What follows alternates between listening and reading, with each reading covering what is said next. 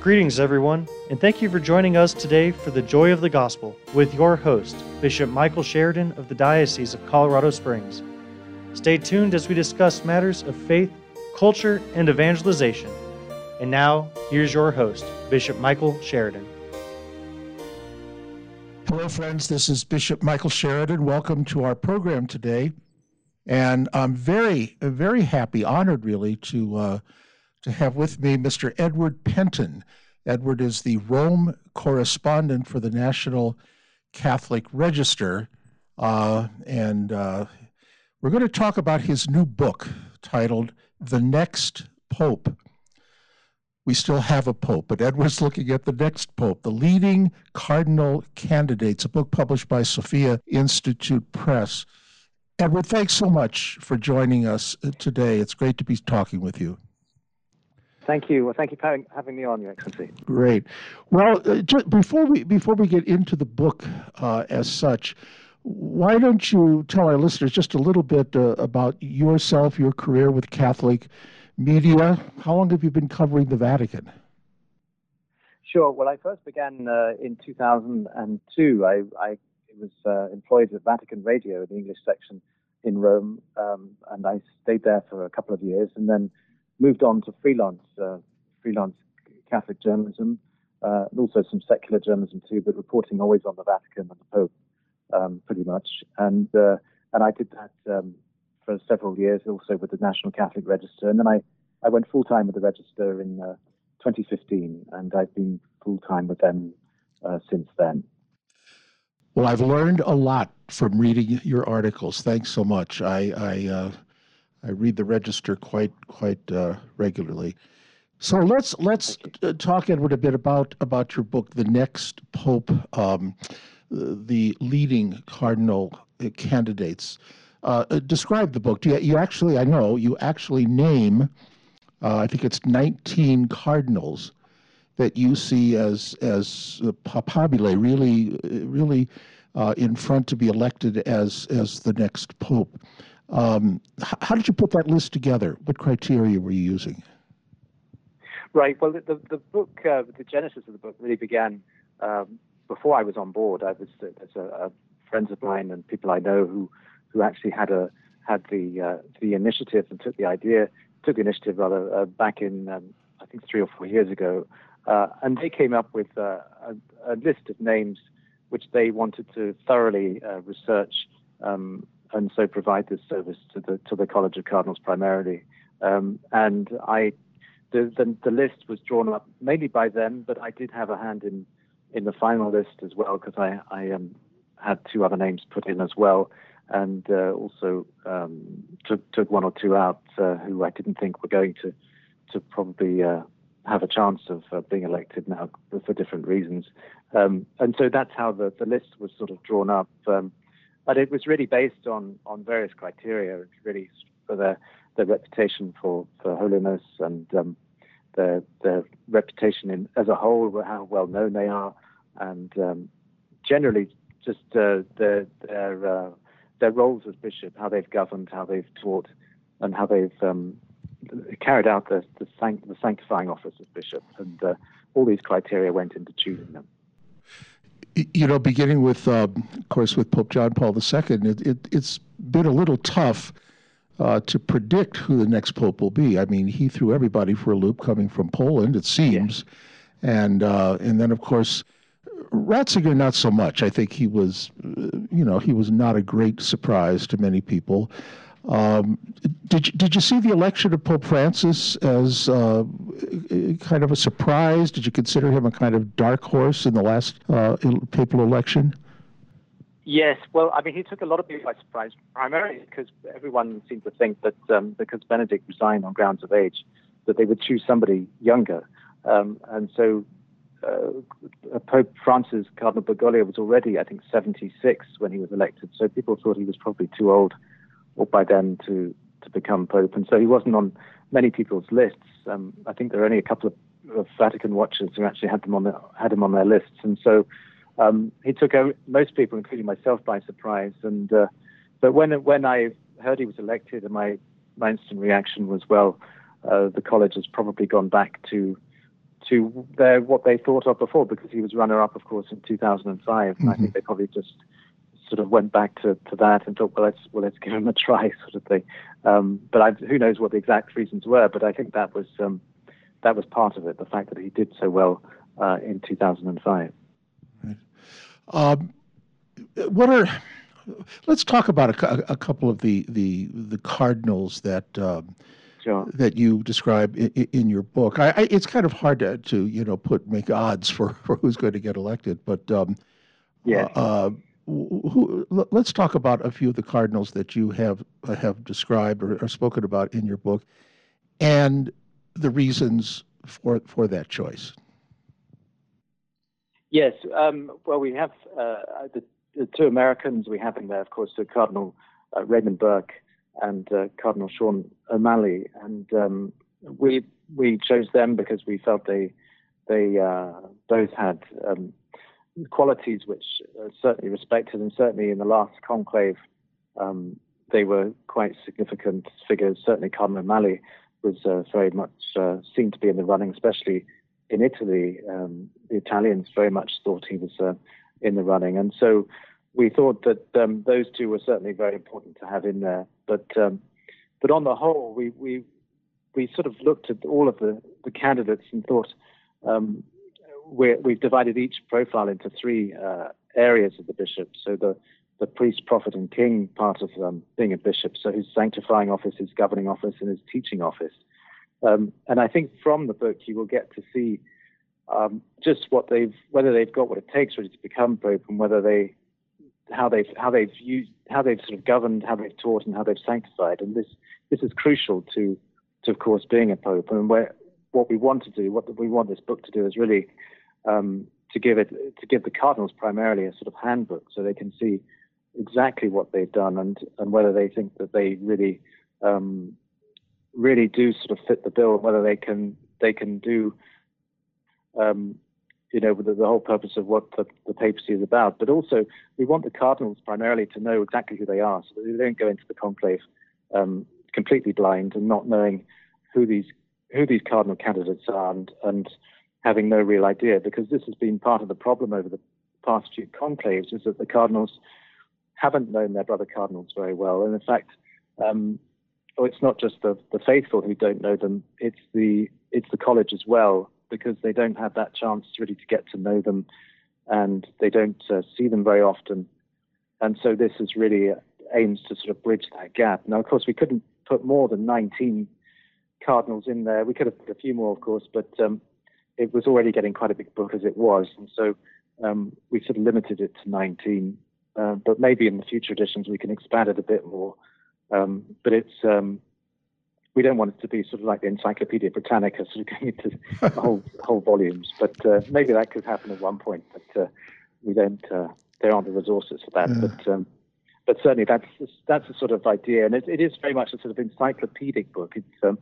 It's aimed at sort of being a reference, as a point of reference for the cardinals, but also for the faithful, and so that the faithful, to have an idea of leading candidates, and also so that they know who to pray for, so that we can pray for the exact things, details within what they should have, the qualities that they should have, and whether they have them. And this book really aims to do that. I think you keep count of these cardinals far better than I do, looking at it from the outside. But it's true, I think, that most of the members of the college now have been appointed by Pope Francis, or very near to have been to be the majority appointed by Pope Francis, and probably more to come before long. What, in your opinion, what does that say about who the next pope might be? Just the very fact that the majority have been appointed by Pope Francis. Sure. Yes, I think he's appointed something like 67 of the 120 or so cardinal electors. So he's just over just the slight majority there of the college of cardinal electors, and so that does influence certainly the outcome in some ways. But on the other hand, Pope Francis has made a point of choosing cardinals from the peripheries, from those very much in the global south, the parts of the world where usually they've been dioceses where they haven't had cardinals. They haven't been cardinalatial sees, as they're called. And so that's the interesting added factor here, because a lot of those countries, they can be quite conservative, they can be quite very sort of orthodox and traditional. And so that could also point the conclave in a way perhaps which some might not expect. They might expect more to go along with a more sort of reformist agenda that the Pope has, but that may not be the case. So it's not really possible to say. And there are a few wild cards that could happen in the conclave because of that. And so there's no guarantee just because the Pope has chosen them that they will follow his line, his vision. But they may do, and that's quite possible too.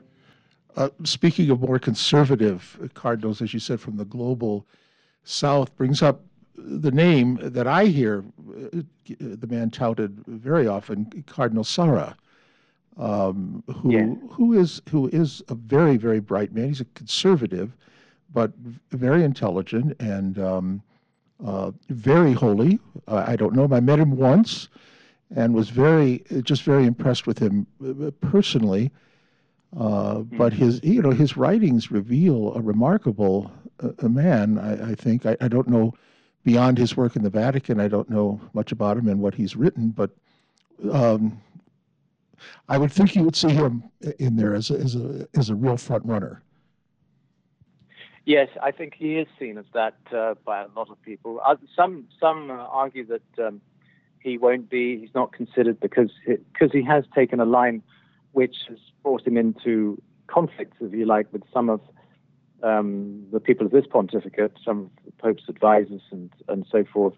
And so some say, well, if they were to elect someone like Cardinal Sarah, it would be a repudiation of this pontificate. But I don't think that's necessarily the case. I think the College of Cardinals will look for whoever is best suited for the work, for the job, and I think many will see him as that. I think he's seen very much as somebody, as you say, conservative, very orthodox, very traditional, and someone with very much a sort of prophetic voice, somebody who really speaks to the times, not with the times. And I think that's going to be probably something that the college will look to, and someone who really does sort of stand out from the rest because of that, and it makes him seem more relevant perhaps than the others. And so I think there's every chance that he could be elected, and also the fact that he comes from the global south, where the church is growing fastest from Africa, and it's another string to his bow as well. So there's all sorts of factors, I think, in his favor. There are some questions which are in the book about the ability of him to run the dicastery of the Congregation for Divine Worship because of his vision, which has been slightly at odds with Pope Francis's vision of the liturgy, and that's sort of hamstrung him a little bit. So that could be something that doesn't go in his favor. But on the whole, I think most see him as very much a leading candidate. Yeah. And if he were to be elected, he would be the first African in centuries, probably since the patristic age, to be a pope. Indeed. Yes, I think since Pope Gelasius, I think from the 5th century, yes, he would be the first since then. Yes, I think that is true. Well, good. I'm talking today with Edward Pentin about his new book, The Next Pope, The Leading Cardinal Candidates, and we're going to continue this conversation in just a moment after this brief break. Most people involved in abortion feel they have committed the unforgivable sin. Nearly all are embarrassed and believe no one will love and accept them in light of their abortion. But the compassionate, trained people of Project Rachel are prepared to show you the path to healing. Many of the volunteers with Project Rachel have been exactly where you are now, facing their abortion and seeking a way to reconcile their life. For more information, visit hopeafterabortion.com or contact Rhonda Miller at 719-649-6198. Okay, we're back now with Edward Pentin, who is the Rome correspondent for the National Catholic Register and the author of a new book, The Next Pope, the Leading Cardinal Candidates, published by Sophia Institute Press. And I don't want to forget for you to be able to tell our listeners where they can get that book, Edward. Sure, they can get it from Sophia Institute Press, which is www.sophiainstitute.com. And it's also available from Amazon, of course, amazon.com as well. Okay, Sophia Institute Press and Amazon.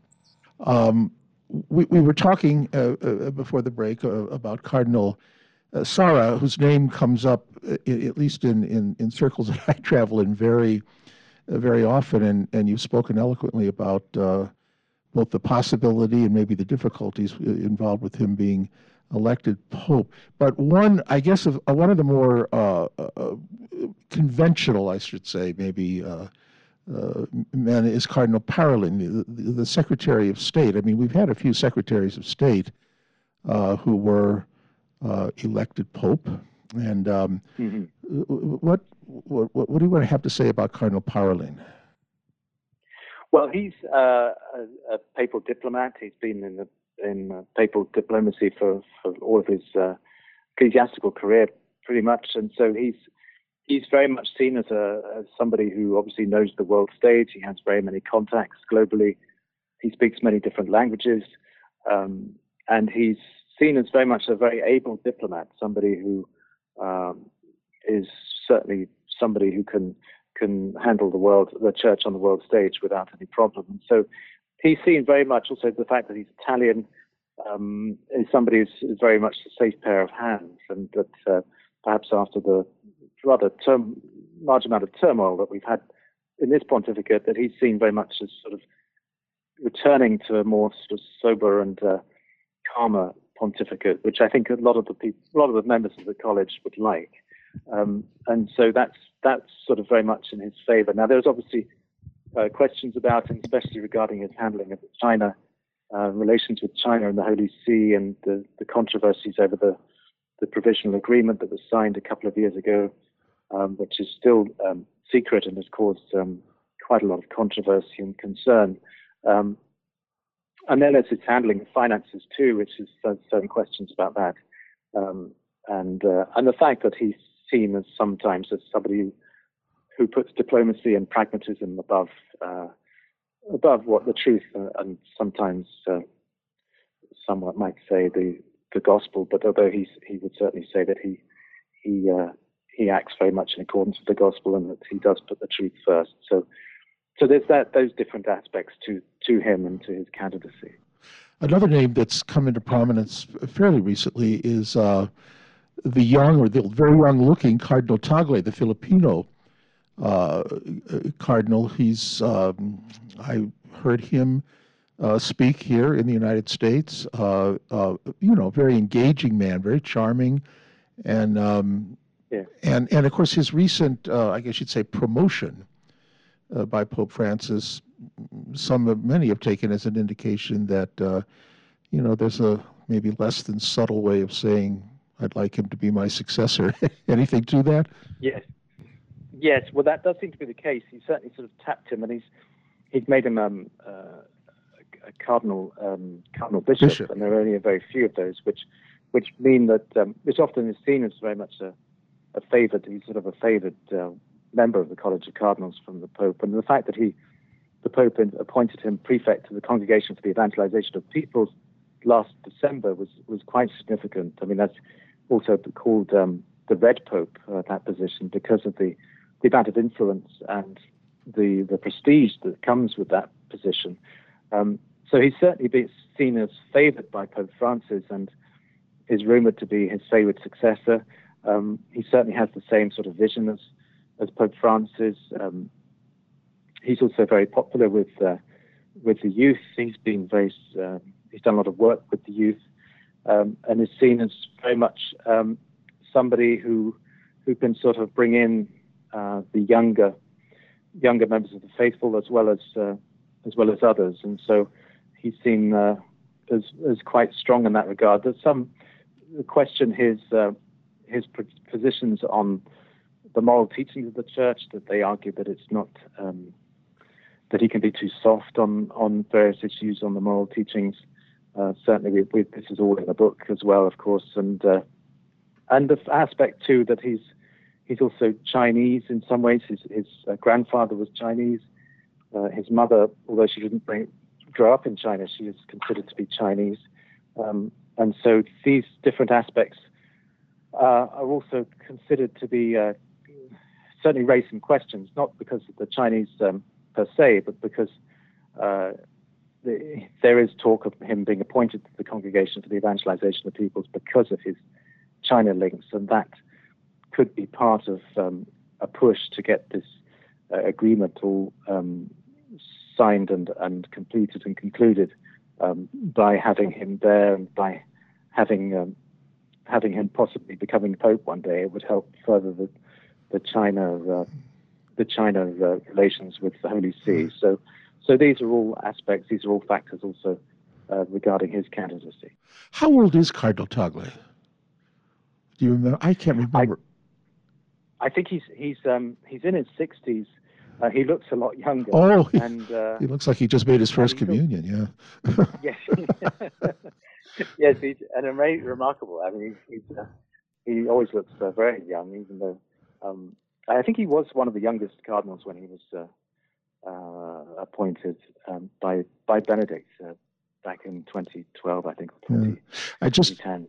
I just wonder if there's a certain hesitancy. After the very long papacy of John Paul II, I think there were some who said we don't really need popes to be in that long. But at his age, he could be another contender for longest reigning pope. If he is elected, right? A number. I don't have the book in front of me here, but of the 19 that you name in there and kind of rate, if you will, according to the three works or munera of a bishop, how many of them are non-Italian? I think, I can't remember offhand, it's something like, I think probably 14 or 15. I think we've got 4 or 5 Italians in there. So yes. Right. No, as I remember, it was really the majority. Of course, I guess we're now living at a time when we simply don't automatically expect the Pope to be an Italian, right, which makes the whole thing very interesting. This is maybe a little bit of a sidebar, Edward, but what would you have any? How do you think the relationship between Francis and Benedict has been? I mean, I know that's all been, for the public to see, very cordial. And Benedict has said that he's been very friendly and supportive of me, etc. But how do you see the two of them getting along? Well, I think certainly publicly they get along very well. There's no questions about that. I'm not sure if that's the case in private. Certainly one hears different reports of how they see each other and how much they agree with each other. I think that Benedict has been probably concerned with some of the aspects of his pontificate. I think that's without question. But of course,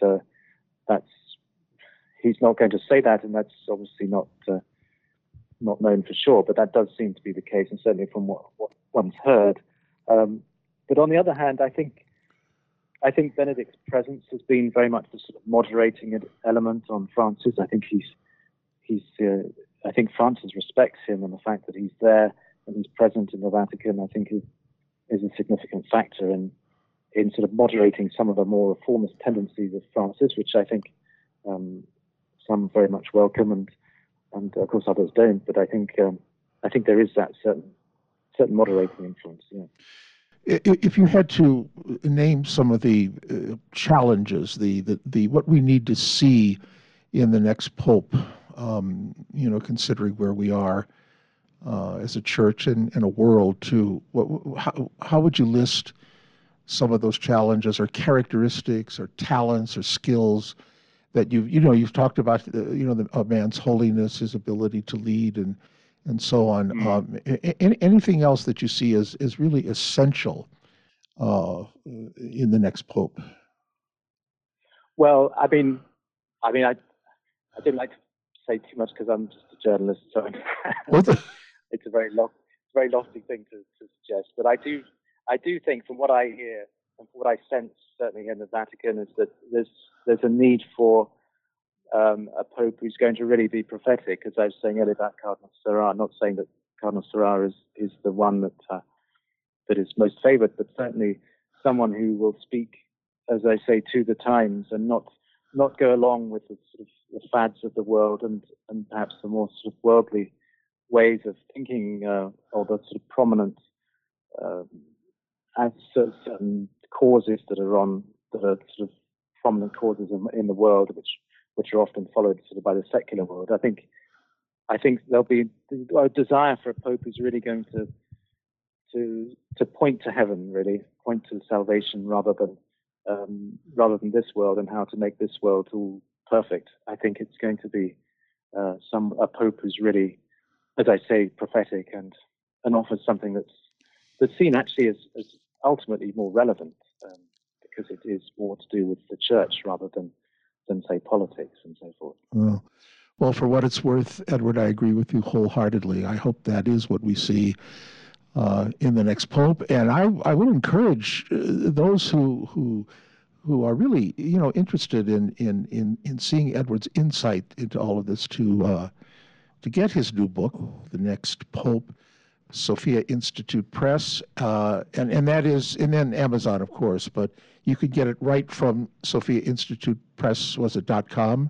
And SophiaInstitute.com, yes. Oh, just SophiaInstitute.com. Very interesting book, I think, for especially any Catholic who is now anticipating the next papacy. Edward, thanks so much for your time today, for being with us, and thanks for the book. It's very interesting, and